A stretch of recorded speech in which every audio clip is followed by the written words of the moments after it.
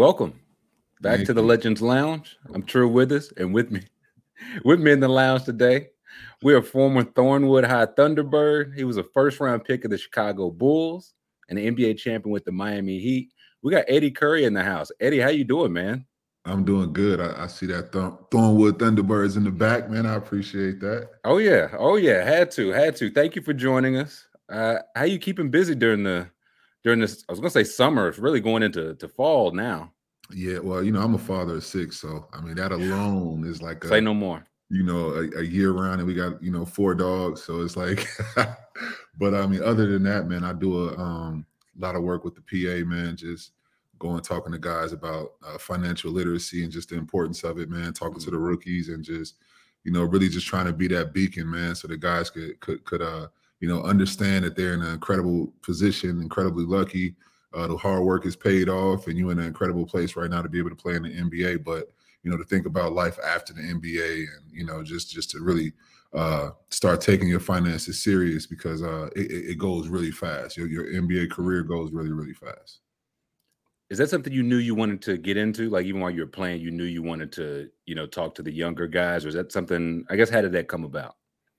Not really, honestly. It came from personal experiences. It came Mm, from hitting my head a bunch of times, and then realizing that a lot of guys are doing the same things and heading toward the same way, the same type of pitfalls that I kind of encounter. So once I realized that, man, I just I reached out to the PA, man, and they do a really good job, them and the NBA, at giving us the opportunity, us guys who have seen it all and done it all, to really come back and speak on our life and on our journey and things we did well and things we didn't do so well at all.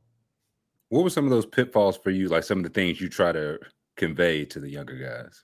I mean, simple things, just like the importance of a prenuptial agreement. I mean, you'd be surprised.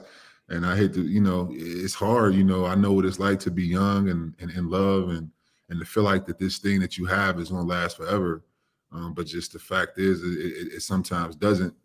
And I just try to get guys to understand that we got to look at ourselves like companies, and any businessman, anybody that spent their life really just going after it and accumulating a lot of wealth. I mean, they do an equal job at protecting that wealth. So a part of doing that is a prenuptial agreement. A part of doing that is really vetting out who you have around you, and just I don't know, man, just looking at yourself in a different perspective, something different than just what you become accustomed to looking at yourself as, up to that point. Mm. That's real. Have guys been like, are they receptive to it? Because I feel like as a young guy, you probably hear that and it's like, okay, yeah, it'll never be me. Yeah. No matter how many times you hear it, but have the guys been receptive to it?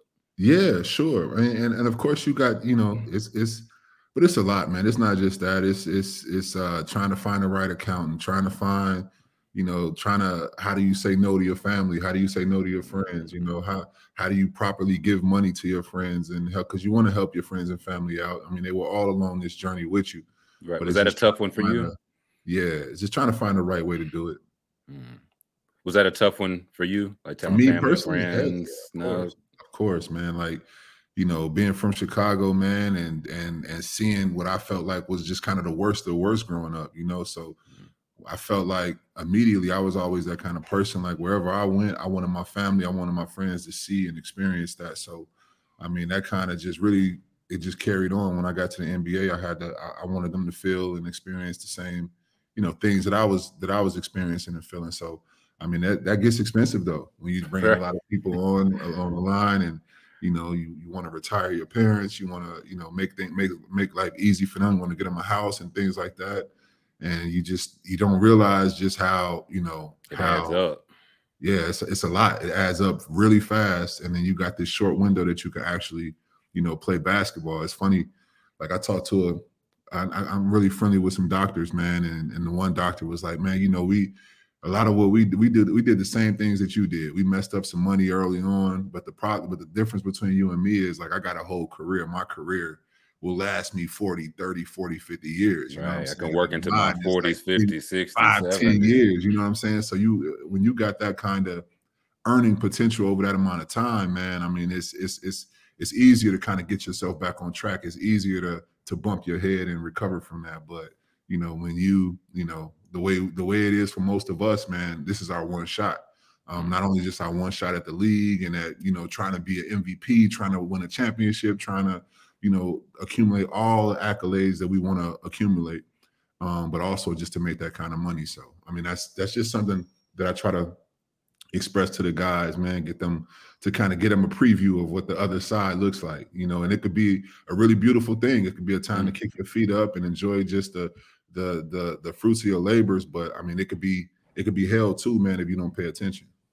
And like you said, you're really trying to fit it all in. I was going to say within 10 years, but we know if you get 10 years in the NBA, that's a blessing. Everybody don't get 10. Everybody don't get 5 even. No, for sure. Yeah. And guys don't understand that. When you look and you sit and talking to the rookie class, everybody thinks that they're going to be the exception to the rule. They're going to be the one that makes it, what I mean, until to year 17, year 18, 19, 20, 21, like LeBron, so it's like, it's tough, man. It's tough, man. There's definitely more people from my class. I mean, you see it. As the years go on, less and less people in your class are still in the NBA. I mean, it's only a handful of jobs available. Only 5,000 people have ever played in the NBA. So when you start crunching numbers and looking at it's about 1,400 retired players living on this earth. It's a handful of people that made it from the NBA to the league, including myself. So I mean, it's a really, really small numbers, man. Really, really small numbers, and it's just really trying to get guys to understand just how quick this thing goes, because it goes really fast. At the time, does it feel like it's going quick? I like to walk back through some guys' careers, but at the time, like, is it going warp speed, or did you feel like it's going slow? I feel like I've heard it both. It felt like it was going slow, honestly, just because it's almost like Groundhog's Day, Right. Like your whole life is like a whole schedule. Most of your year is consumed with your 82 game season and playoffs if you're on a good team. So, I mean, just the off days are far in between, and then you got practices, and then you got your naps, and then it's nonstop. Honestly, it's like a hamster wheel. It's the time of your life, man. The camaraderie, the friendships, the brotherhood that you experience and that you develop. I mean, that's a lifelong thing, and that's a beautiful thing. But like, yeah, man, you look up and you like, damn, it's been 10, 12, 14 years. Right.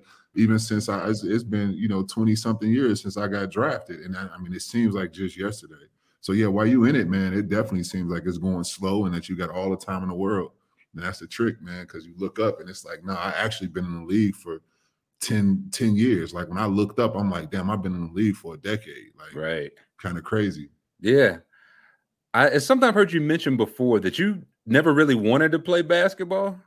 No, I mean, at first I wanted to be a gymnast. I'm in Chicago. We had the Jesse White tumblers, man. So I always wanted to be, like, to me, the highlight of everything would have been like me performing at the Bud Billiken Parade, doing like tumbling routines, or going to the Bulls game and performing at halftime, doing tumbling routines at the half. Like that to me, that was like the highlight of everything. Like growing up, in Cal City, man, like guys finding mattresses and flipping on mattresses and things like that. Like, I mean, that was it for me, and then I was always taller. So the fact that I could do all of that stuff was really, like, it got me a lot of attention. So yeah, playing basketball, that was like, I had no idea I would play basketball.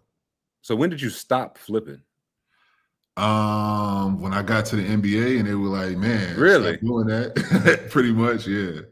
I thought you were gonna say like 12 or 13. Like once you started getting taller, you were still 7 feet tall, flipping on even mattresses? now, man. We'll go. Maybe a couple years ago, maybe 3 years ago, we went to one of those trampoline spots, and I had to show the kids I still had it. That you still had the fastball? Yeah, it's honestly, man, it's like riding a bike, man. It just hurts a little more. Like now, I can hop on a bike and it feels the same. But when you go out there and you try to do a round off to a backflip, and it's like, ooh, that gravity is a little different now. It ain't used to hit like that. It ain't used to hit like that. The gravity hit different now at 41, 42, baby. Shoot.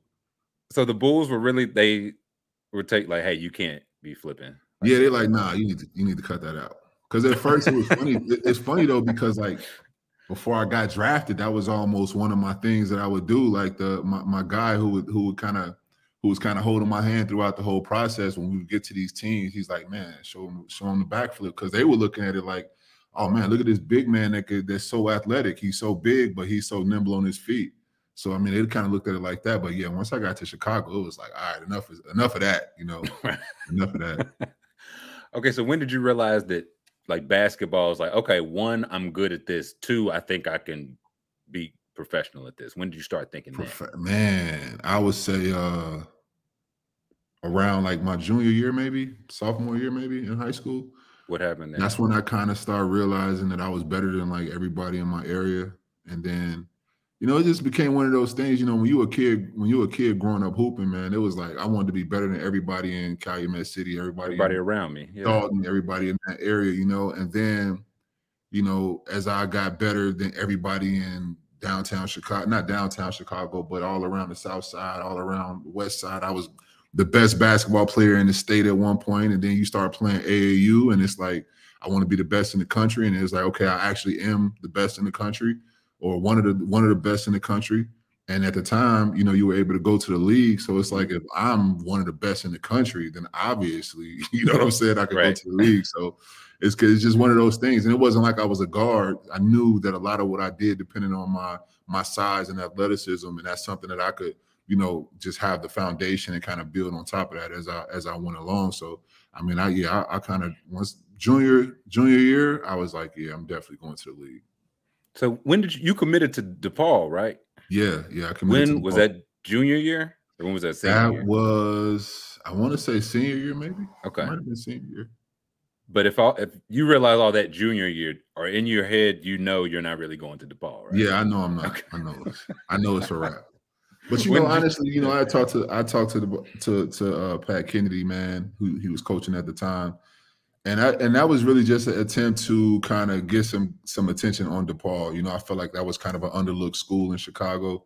Everything was kind of geared towards University of Illinois. When you think about Illinois basketball, you think about University of Illinois, but it's, you got UIC there, you got DePaul there. So it was one of those things where it's like, let me try to get some attention on this program over here. Gotcha. And yeah, man, try to get some of the talent that's in Chicago would think that it was cool to want to go there. And I was, really good friends with Quinn Richardson. So, I've always kind of had ties to DePaul. I always was cool with a lot of the guys that were there. So, I mean, to me, it was a natural thing to do. So if you went to college, you probably would have went there. You just knew in your mind, college is probably not going to be an option. Yeah, it's not happening. It's not happening. What do you think your path looks like now? Because right now, guys can't come out of high school anymore. You could, do 1 year at DePaul. You could do as many years as you like. You could overseas or G League Ignite. What do you think that path would look like for you now? Man, college. I think I would go to college for sure, especially knowing what I know now. I would absolutely go to college. NIL money, like all of that, like I would go to college for sure. Like they would have to kick me out of college. Like I you staying year after year. Because I mean, once once you feel pretty, comfortable with your finances and things like that, man, and your parents aren't struggling like they were. I mean, we were used to having nothing or very little, So I mean, just a nice little NIL deal would have went a long way, and it also would have given me time to mature mentally and just as a man, become a young man in college, and get some tools I could really take into the NBA.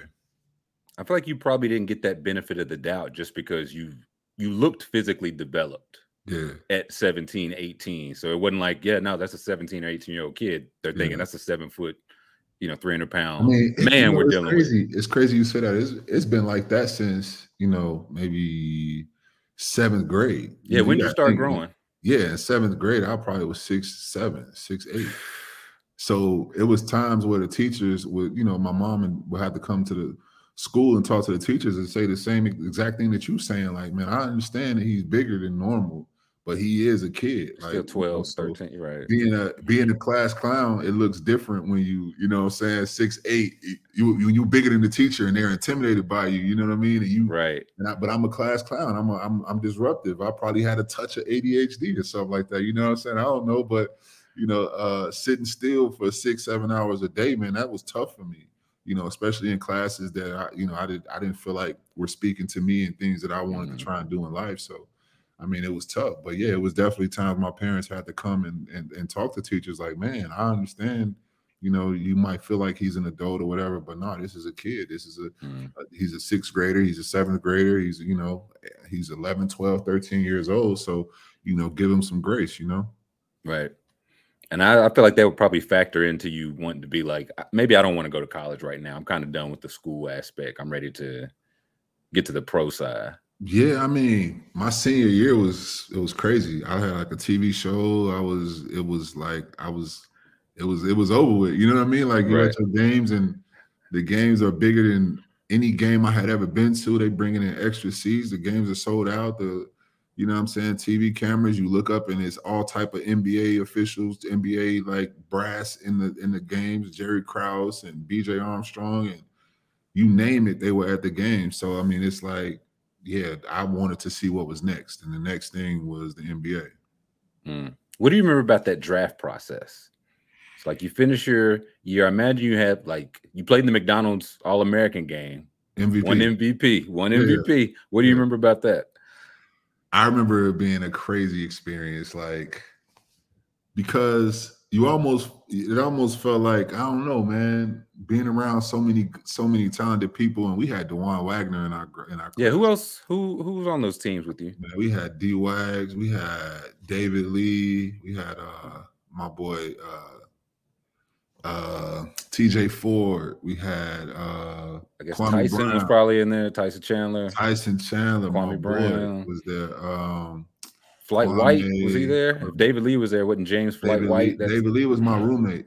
David Lee oh was my wow. roommate in the McDonald's game. So that was crazy. Like that was to me like D Lee, man. D Lee, people don't even understand this. D Lee has always been that like I don't know if God put him there or what. I don't know how, but like I never knew D Lee. Right, the first time I met D Lee, it was my junior year in high school, and we were playing in a KMOX shootout in like Missouri or something like that. Okay. And I was about to play Tyson. This is the first time me and him was going to match up against each other, and the whole world was waiting to see how this was going to turn out. Are y'all 1 and 2 like ranked Yeah, prospect rank or 1 and 2. Our schools are like 1 and 2 in the country. Like it's the biggest. It's the biggest game ever, right? So I'm sitting in the crowd waiting on my game. I'm watching Kwame or somebody else play. It's another game going on at the time.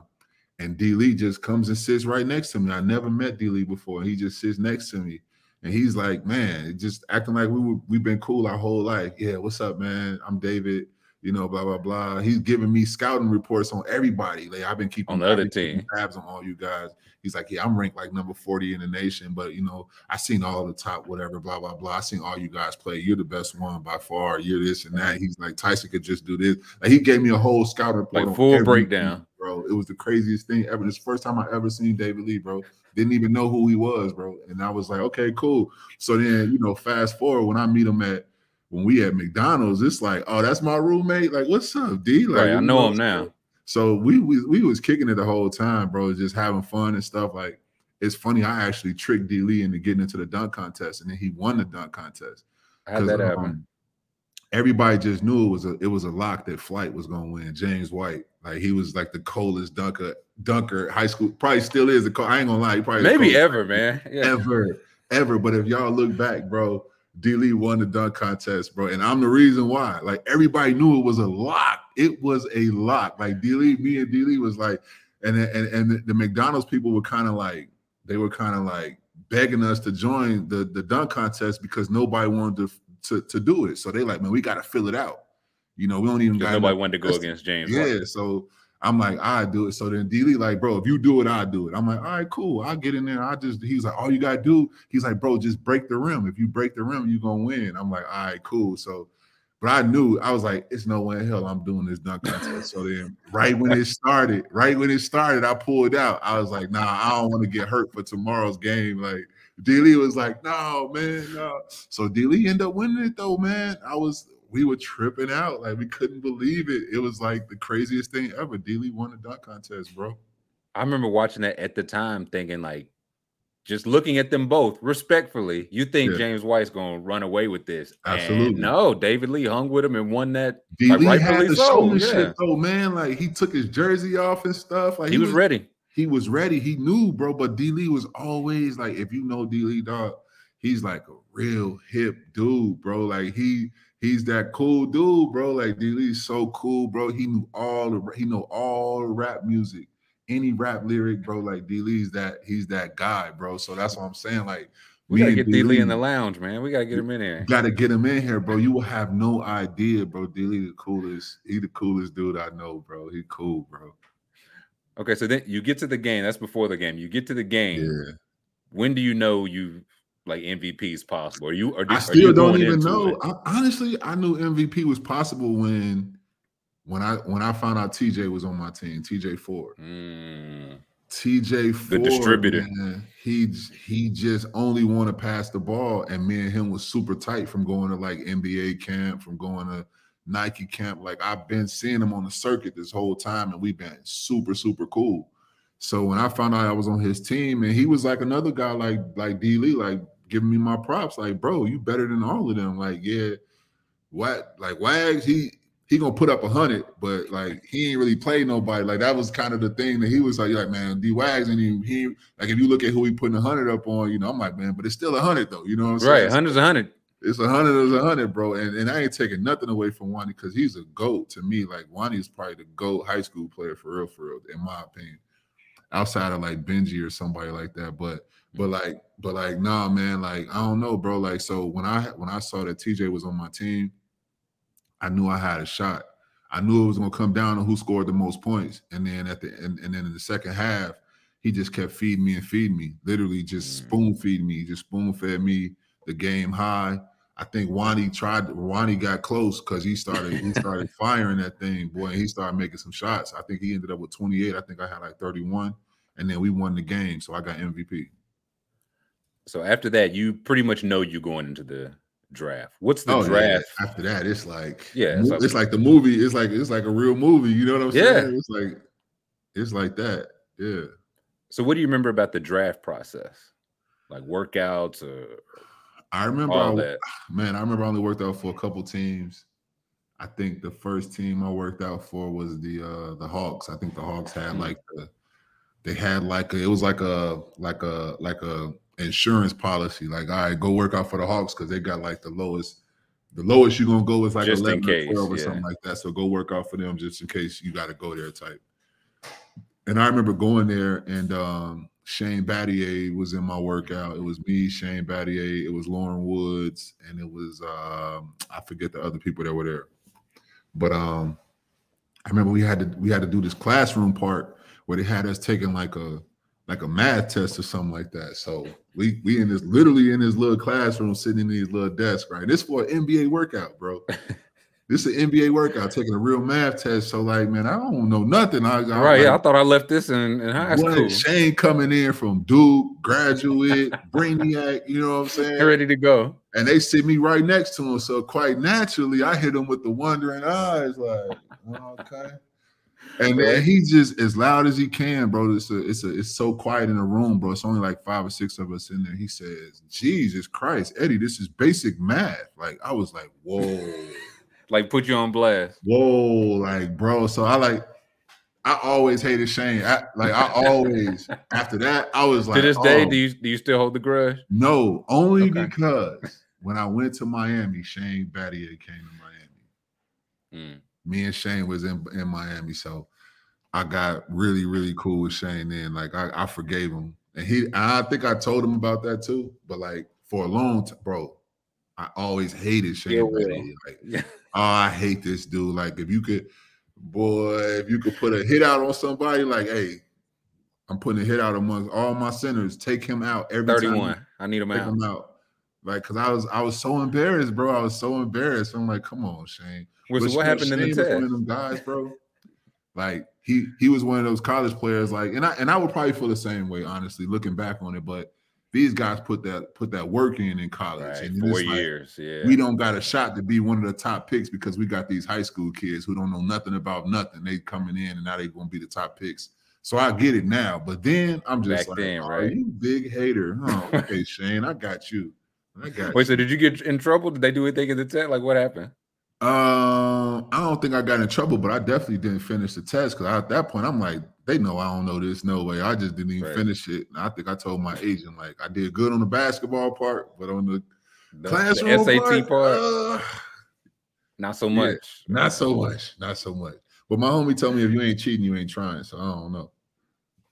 You were just looking around the room, seeing if Shane understood I was the stretching, directions. bro. I was stretching, bro. Stretching your neck, stretching your eyes. Yeah. That's all it was, man.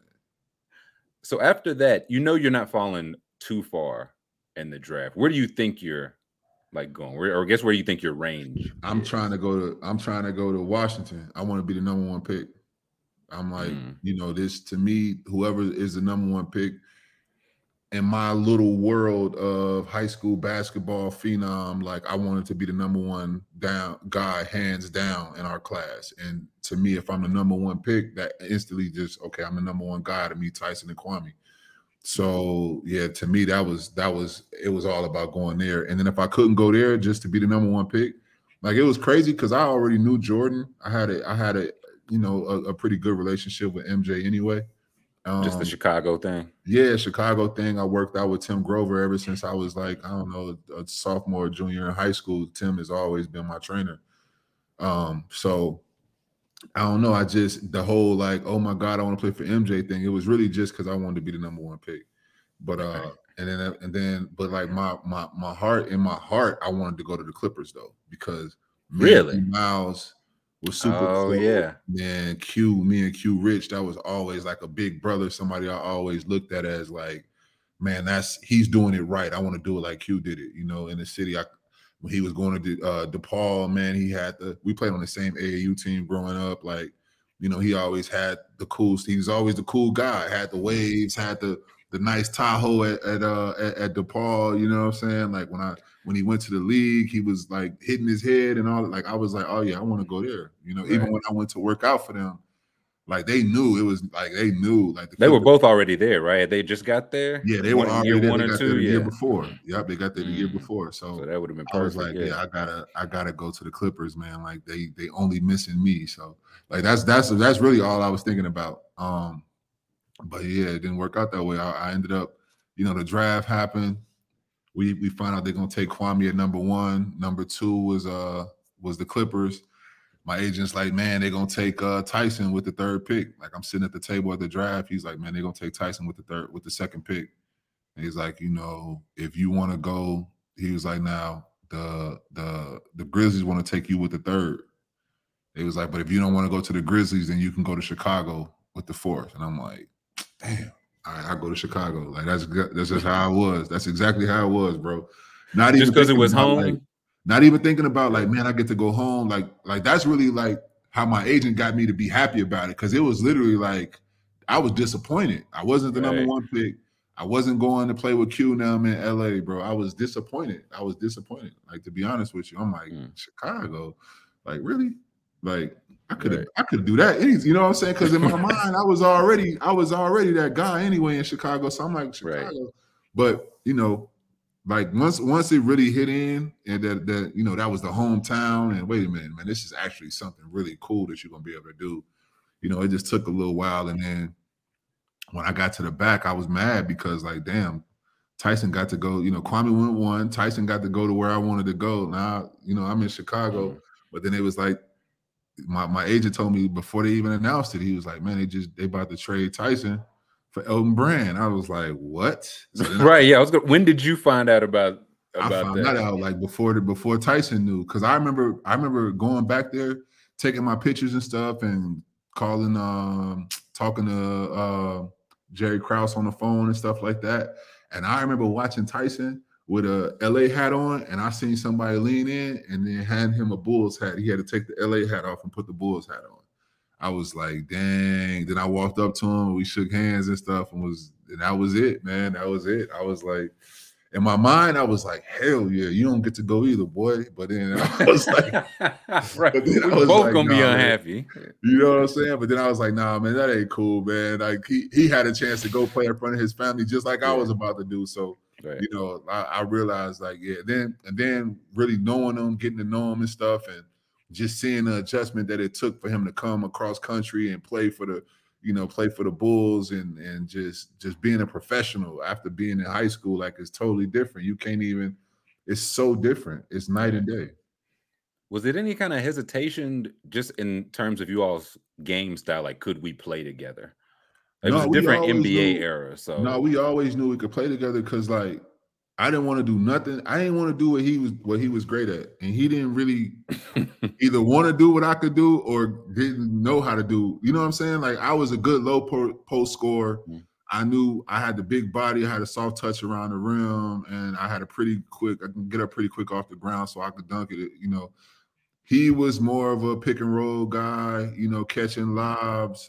Just he didn't care. He had endless energy. Let me chase right. down He rebounds. Let run me the block court, shots. So defense. he did everything that I didn't want to do. So it was like it was perfect. It was perfect. Like to the point where we knew like, hey, when we play Shaq, bro, just body him up. I'm gonna keep bodying him up. When he go into a shot, you just come across the top. So that's kind of how we would do. Mm. We really would play off each other. You know what I'm saying? We knew that individually, like we lacked some things, but together, like we kind of played off each other. Was there any hesitation just going in Chicago after the Jordan years, or you're not even really thinking about that Not at to the all. point? I Yeah. told somebody that I was you dumb man. I was so young and dumb. It's like, what? We about to go there and go to the you know what I'm saying? Go to the playoffs and we're gonna win a ring in a We're gonna couple of do what years. they did. Like, man, Right. we didn't realize it wasn't like that. You needed a good coach, you needed good vets, you needed good young dudes, you needed a little bit of luck, you needed Mm, to stay healthy. There's a lot of things that you needed to go right in order to put yourself in that type of situation. mm. So you get to the league. What would you say was your welcome to the NBA moment? Mm.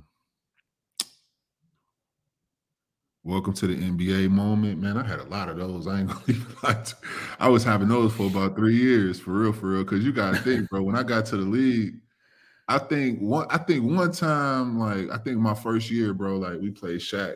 This is 01 Shaq, bro. This is him, Like bro. Lakers prime Shaq Diesel. Now I didn't have any fear because I wasn't really scared of nobody, and also like like Shaq when I first met Shaq, bro, when he came to United Center, um, I locked eyes with him when I was warming up, and he started walking towards me, and I'm just like, oh shit, like what is this? Right, here we go. So I'm walking towards him, right? I'm walking towards him, and then he hugs me and he said, "Bro, I used to watch your show in high school, man." He was like, "I remember Wow. watching that show when your car got when your sounds broke in your car. Did you ever get it fixed?" I was like, "Yeah, bro, I got it fixed, bro." He was like, he pointed to my mom and dad. He was like, "I met mom and dad, man. I love your mom and dad." He was like, "I hate Brad Miller. I'm gonna kill him tonight." But he was like, "Don't worry, I never do nothing to embarrass you." Like that's literally what he told me. And for my This is the whole first time career, y'all had bro, ever met. for my whole career, you would never see a video of Shaq dunking on me, yelling at me, pushing me, none of that crazy weird stuff. We just kept it real vanilla when we played each other. But it was a time, bro, where he caught the rebound and like I don't know, he just it was a regular move for him, just catching the rebound, kind of clearing out and going up. Mm. But on the receiving end of that, it was like a collision. So it was like, you know what I'm saying? And then he looked at me and was like, "Man, my bad. I thought you was Brad." He's like, "I thought you was Brad Miller." I meant to dunk on him, not you. Yeah, My bad. yeah. So it was like it was one of them moments where it's like, bro, I put everything I had into holding them up. You know what I'm saying? Like when you play Shaq and you play guys like Yao Ming, bro, Mm, you start realizing that if this guy don't want to stop posting and stop crab dribbling you down, he'll do it until you get under the basket. And there's nothing you're gonna do about it. There's nothing you're gonna do about it, bro. So it was one of those matchups with Shaq, and then like I said, later on playing Yao Ming, that's when you start like, okay, this is the NBA. And then of course it was, we played Vince Carter, like when Vince was Vince mm, Sanity, you know what I'm saying? Like AI was him still, you know what I mean? So I caught the league at a crazy, crazy place, bro. When I got in the league, it was did. a crazy place, bro. Like we still had some goons. C. Webb was still him. Vladdy was in the league. He was him. Tim Duncan was a young Tim KG, Tim Duncan. Duncan, I had the Admiral. I had, it, bro. We caught the league at a really good Barkley. time, bro. We caught Barkley. We caught the league at a good time. I mean, my man, who was Ewing, Pat Ewing was in Ewing. Orlando at the time. You know what I'm saying? He wasn't the old Pat, but I mean, when you talk about Steve Francis, just I saw what it took to stop these guys, bro. Like the preparation and practice and sending extra people and adjusting the defense, and it's still just to let these dudes get 30 points, bro. It don't even Like they you know different. what I'm saying? Like you realize, like, oh yeah, the league is different. This is different. You know what I'm saying? Right. You realize that right away. This is different, bro. When did you feel like you belonged? Man, I would say like maybe the year before I left Chicago, that's when I started feeling like, oh yeah, they really can't see me. You know what I'm saying? Like if I had a coach or I had if I had a coach or offense that really let me get off like that and get the ball like that, it'd be over with. You know, when we played for Scott Skiles, man, he would give me the first couple plays of the game. I get the first couple plays of each quarter, first couple plays of the half. He coming to me, but it wasn't no like steady. Let me feed you. Let me feed you. You know what I'm saying? And I mean, but it taught me to really cherish when I get the ball. So when by the time I got to New York, though, Isaiah was like, just go, bro. Just do your thing. That's why we got you here. And Steph and Maul and all them dudes just did a good job. You know, we had a nice little run where it was just like every time I show my hand, the ball is going to be there. So in between leaving Chicago, getting to New York, you have the heart issues.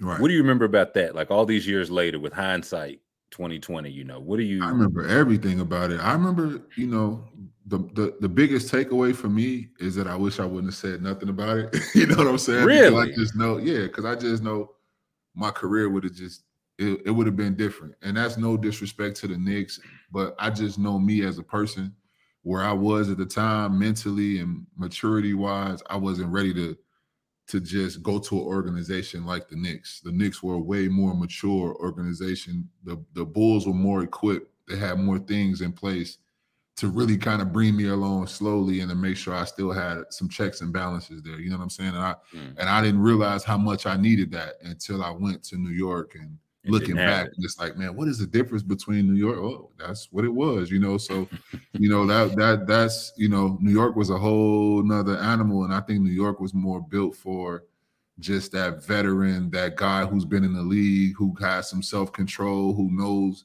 even if I don't have self-control, I know to put somebody in place to help me have that self-control, or to help nudge me, to tell me when I'm going too far. Right. I kind of had to learn all of that firsthand when I went to New York and try to play good basketball in that city. It's interesting to hear you say that, because even like at that time it was closer to Reggie Lewis, closer to Hank Gathers. Yeah. And you still say you wish you never told it. Like, what do you think would have went differently? I mean, of course, this is me. This is hindsight thinking, right? Because I mean, when I'm in, I mean, it came a point though, honestly, like early on in that process, where I realized that the episode that I had was really benign, and it was just a normal thing, a normal irregular heartbeat that a lot of people feel from time to time. I didn't realize how normal it was, but because we were coming out of that Hank Gathers, that Len Bias, that whole athletes dying suddenly on the court thing, like it made the Bulls and it made everybody involved kind of like, okay, let's really make sure we get this thing right. Right, you got to understand their side of it. Yeah, for sure. And that's something that I had to let go. Later on in life, I learned to let that go. But yeah, for a long time, I definitely kind of held that and was like, man, I blame Paxson. I blame a lot of the people that was involved, because I felt like it was kind of used almost as a bargaining chip when it came time to compensate me for all the work that I had done and all the things. Like, it was a lot that went into playing that season period. Looking for a deal earlier on in that summer, and John Paxson telling me, all right, we'll get your body weight to a certain percent and then we'll give you a deal. And I did it, and I still didn't get the deal. And he's like, all right, well, let's just have a good season. And then we get to the playoffs for the first time since I've been there.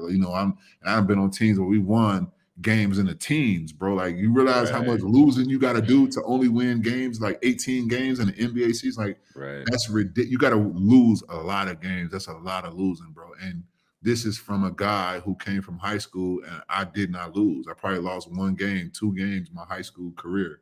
You know, my senior year, probably maybe like two before that. Never lost more than 10 games in high school. That's AAU. That's every so to lose, you know what I'm saying? 30 something games, dog. Like that's Every single year. every Yeah. single year, bro. Every single year. So now you finally feel like, man, we got a team. We got Ben Gordon, we got Jamal Crawford, we got Kirk Heinrich. Well, we didn't have Maul that went to New York at that time, but we had Kirk Heinrich, Luol Deng, you know what I'm saying? Tyson. Like we were ready, you Is know that what still I'm saying? Skiles coaching? We had Skiles, yeah. So and we end up meeting the Wizards in the first round. We feel like all they had was Gilbert, and we feel like we were a better team with me there. So, you know, to not be able to play in that game, bro, that really, like, I don't know, that was tough, man. That was tough to deal with. That made it even harder to kind of let it go. But yeah, like I said, man, thinking back, knowing what I know now, knowing that it was like a regular occurrence, it makes me wish I would have just shut my mouth and just, you know, even if I wasn't comfortable playing that night, maybe just say, hey man, my stomach hurts or Right. whatever the case, my back hurts, anything but the Right. heart. Just You know not, what I'm saying? yeah. Like, anything but the heart, you know. But I call myself, you know, I'm in one of those cities. It was Charlotte, and this is pre LaMelo Ball Charlotte. This was, you know, this was not one of those games that it was easy to get up for. You know what I'm Right. saying? This was one of those games that your family back home is sleeping. Nobody's even up watching this game. Nobody checking for the game. Nobody checking for this game, bro. You know what I'm saying? That was back when we had my man Rick Kamler, I think his name, with the NBA, the NBA. He was on the NBA network, Like the NBA. countdown or He would do like highlights and his little stuff. nightly top whatever performers and stuff like that. Like that used to be like the ultimate. Let's try and make that, but like Charlotte games, that like it don't matter what you did in that Charlotte game, you wasn't gonna be on Sports Center, you wasn't gonna be on nothing. So it was one of those things where it's like, nah, because even when I had told Tyson before I even told our trainer, like, man, I'm feeling this little irregular heartbeat. And Tyson, like, man, you just don't want to play tonight, man. Stop being weak. Right. I'm like, bro, I don't want to play. You are right about that. Right, but also, but I am feeling something weird, bro. Like for real. He was like, man, just go tell the trainer. So yeah, that's like the one thing I wish I could get back. It's like maybe don't rush into that. Maybe see how it feels. See if I feel lightheaded. See if I feel anything. I mean, I guess this is before Google. Maybe I could have Googled it if we have cell phones like that. Ask Jeeves or somebody. Yeah, you know what I'm saying. I couldn't pull my phone out and go on the internet like I could today. Check the Google doctor. You know what I'm saying? Yeah, WebMD. See what your symptoms are. WebMD would have told me, man, you just need some magnesium and some water. You'll be straight. Good night's rest. Like, You'll be all right. Because they were trying to get you to take testing, right? The Bulls were. Yeah. But you refused. Yeah, they wanted me to take a DNA test. Why did you refuse it? Because I was like, you know what, man, if I take a DNA test, the test was to try to see if I would be predisposed to having heart disease. And it's like, if heart disease is hereditary, like then I'm Black. It's a high likelihood, maybe, you know what I'm saying? It could be even a positive test doesn't mean that I have it right now. It just would kind of mean that I'm predisposed to having it. It's a high likelihood that I will have it. But the damage that a positive test would do to my career would have been irreparable. You know what I'm saying? It would have been hard to recover from that, especially going into a year where I was looking to try to get a deal on the open market. So that was just one of those things. And then that was just me personally. But then looking big picture, it's like, you know, if I allow them to do this, you know, I'm kind of opening up the floodgates for people to start testing for whatever they want to test for, whatever. Right. When would it stop? That they deem to be, you know, an imperfection in players, you know, before somebody would even show signs of having this. So let me not walk down this path and see if there's any other option. So at the time, the only other option was to sit out the rest of the year and then sit out all next year because I had one more year left on my deal. And then see what would happen. And eventually the Bulls said, you know, if I went and found a deal, that they would, if it made sense to them, they would honor the deal and we would do a sign and trade. So, I mean, that's what we ended up doing. So let me ask you, You get to New York. What was it like playing for Larry Brown? Because we've heard Larry Brown and young rookie, youngish players. What was that like for you? Man, Larry was cool, dog. Honestly, like Yeah. what? Larry was super cool. Like, I'm sorry, like I'm trying to think. Like, it got crazy. Like when we started losing, it got crazy. I ain't gonna lie. What does that mean? It got crazy. What does It got crazy for crazy. Larry Like, Brown look like? it got crazy. Like I don't know. Like I don't want to. I don't want to. Like you know what I'm saying. Put nothing crazy out there, but it just got crazy. Like people don't. Like I was talking to Q Rich, right? That's my brother still to this day. I'm talking to him yesterday, matter of fact, and we just was talking. I was like, Q, bro, like people could say what they want to say about our New York team, bro, but they have no idea what we had to go through being there. Like, cause he was just kind of going, we were just talking and I got so caught up in life. Like I had so much going on around the time when I left New York that I didn't even really realize like that Q had a whole transition out of New York. Everybody had their transition out of New York. And I only really thought about mine. So to hear him yesterday talking to me about his transition out of New York, and it's like, damn, how did I miss that? So it's like, I'm like, bro, we just went through so much. Like we went through so much in New York, man, and that was it was crazy. Like it was beautiful to play there.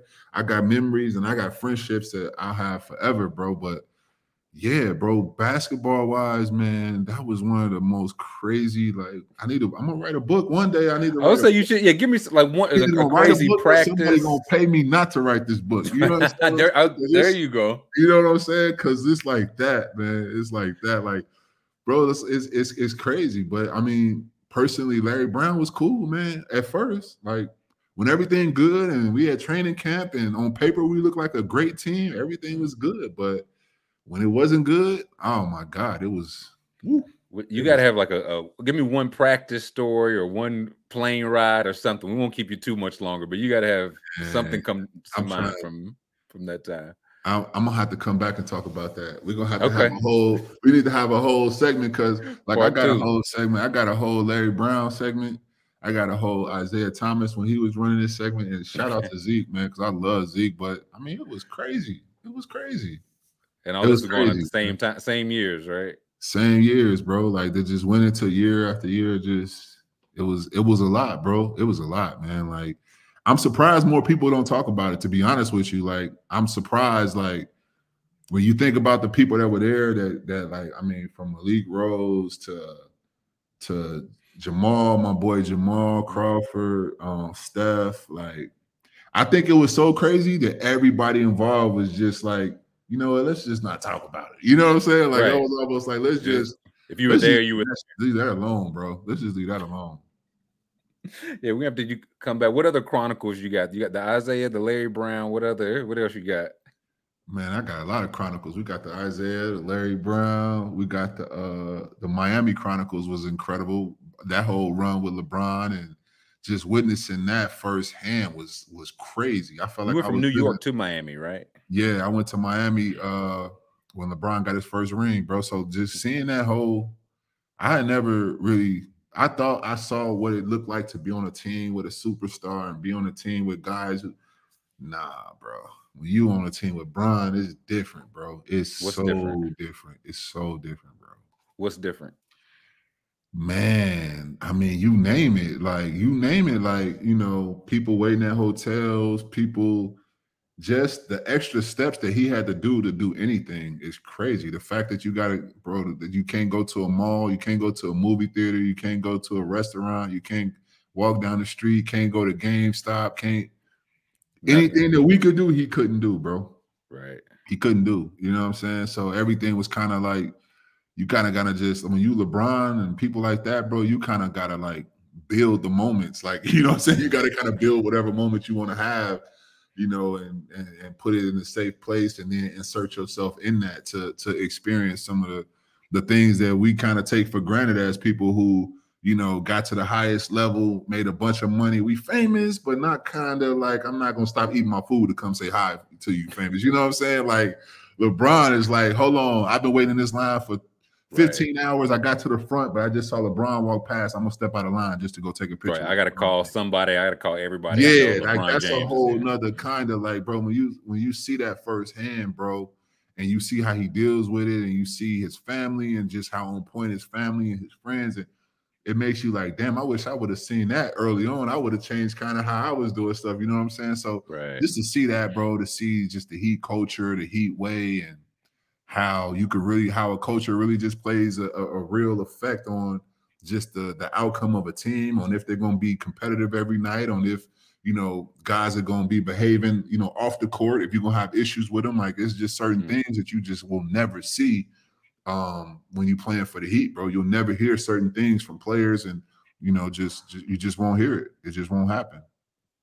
But why is that? Because you, like you said, some organizations seems like guys won't tell what happens, some will. Why are the Heat one of those organizations Well, where nothing people happens there. First of all, like, it's nothing to tell, to be honest with you. Like, they you know what I'm squash it, saying? nip all that Because in the bud? yeah, when you there, bro, your main focus is getting my Miami Beach body in tune, and then going out here and trying to please Pat Riley, because he ain't playing that. You know what I'm saying? And Spo ain't playing that, and Mickey Arison ain't playing that. You know what I'm saying? Like, they're not playing that over there, bro. And they got their hand in everything out there. You're not gonna like wherever you go, they know you were there. They You know got what I'm eyes saying? on Like, you. oh, how'd you enjoy blah blah blah? Like, they know, they have their hand on the pulse of South Beach, of Fort Lauderdale. Like, you ain't doing nothing in Florida, bro, without them knowing what But you they up don't to. already So know about it. that's a whole different kind of, you know, in New York, you know, the nightlife is the nightlife. So you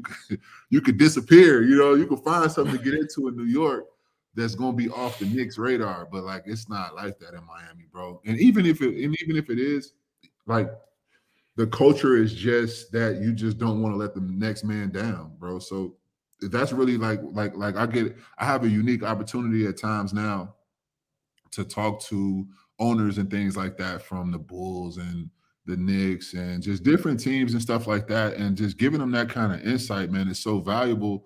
And trying to like kind of change some of these weird, awkward things that are happening, these disruptions and distractions that are happening amongst our players, bro, is to really let them know that it is a culture thing. You know, it's a culture thing, and that starts with the organization.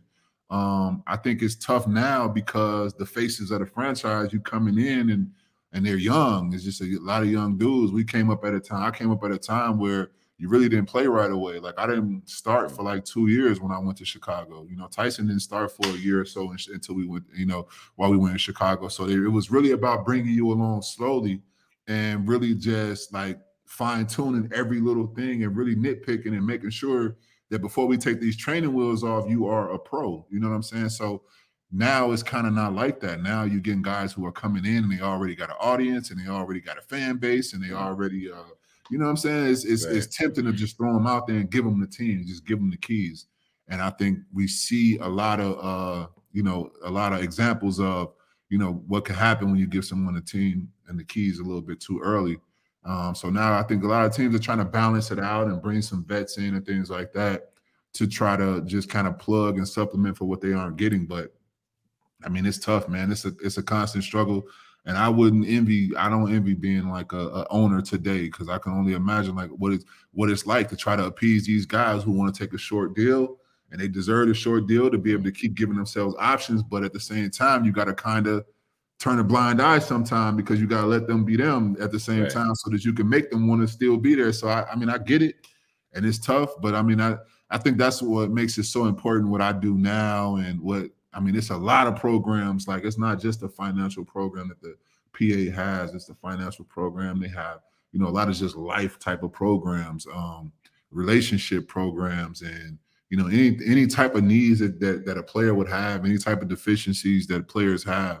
I mean, they have a tool there in place with the PA and with the NBA to really make sure that guys kind of get what they need, man. So I mean, I think the help is there. We're trying to let guys know that the help is there, and hopefully some guys will get the help that they need so that this game can keep growing, and then so that these contracts can keep growing, and guys can really you know, just live beyond their wildest dreams, you know.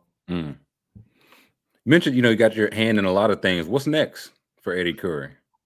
Man, good question. I don't know. You know, I'm like I said, I'm just right now. My focus is really trying to help with the financial literacy program here, and just trying to just be an advocate for that, advocate for peace, an advocate for, mental health, and asking for help. Get the help that you need, man. So not only for yourself, but for our children.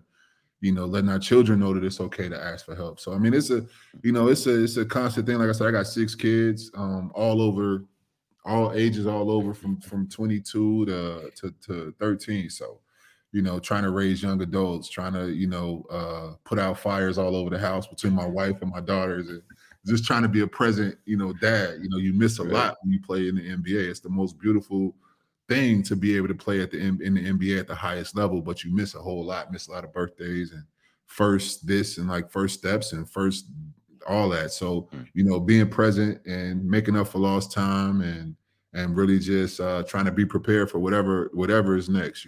I'm excited about the future though. And last question, and we'll let you out of here. What's something that Eddy now would tell 18-year-old Eddy? Slow down, run your race.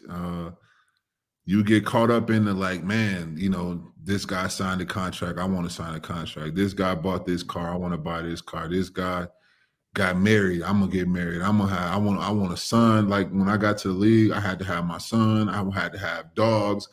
And then you look back, and now I got 6 kids, which I love and adore. And I probably had 100 dogs in my life. You know what I'm saying? Just because I had felt like dogs you had before I was, to have yeah. Unlike a kid, you can't just give a kid to somebody else. There's so many people who have dogs in mind. Like that's probably a whole nother story, like a Next whole chapter. nother documentary, Eddie's Dogs or something like that. Because I know I got dogs all over Chicago just because, growing up, I grew up in an apartment, always wanted a dog. So the minute I got some money, boom, I'm buying Pomeranians. All right, the Pomeranians bark and they poop too much. Let me give them to my aunties. And then I got Get a new dog.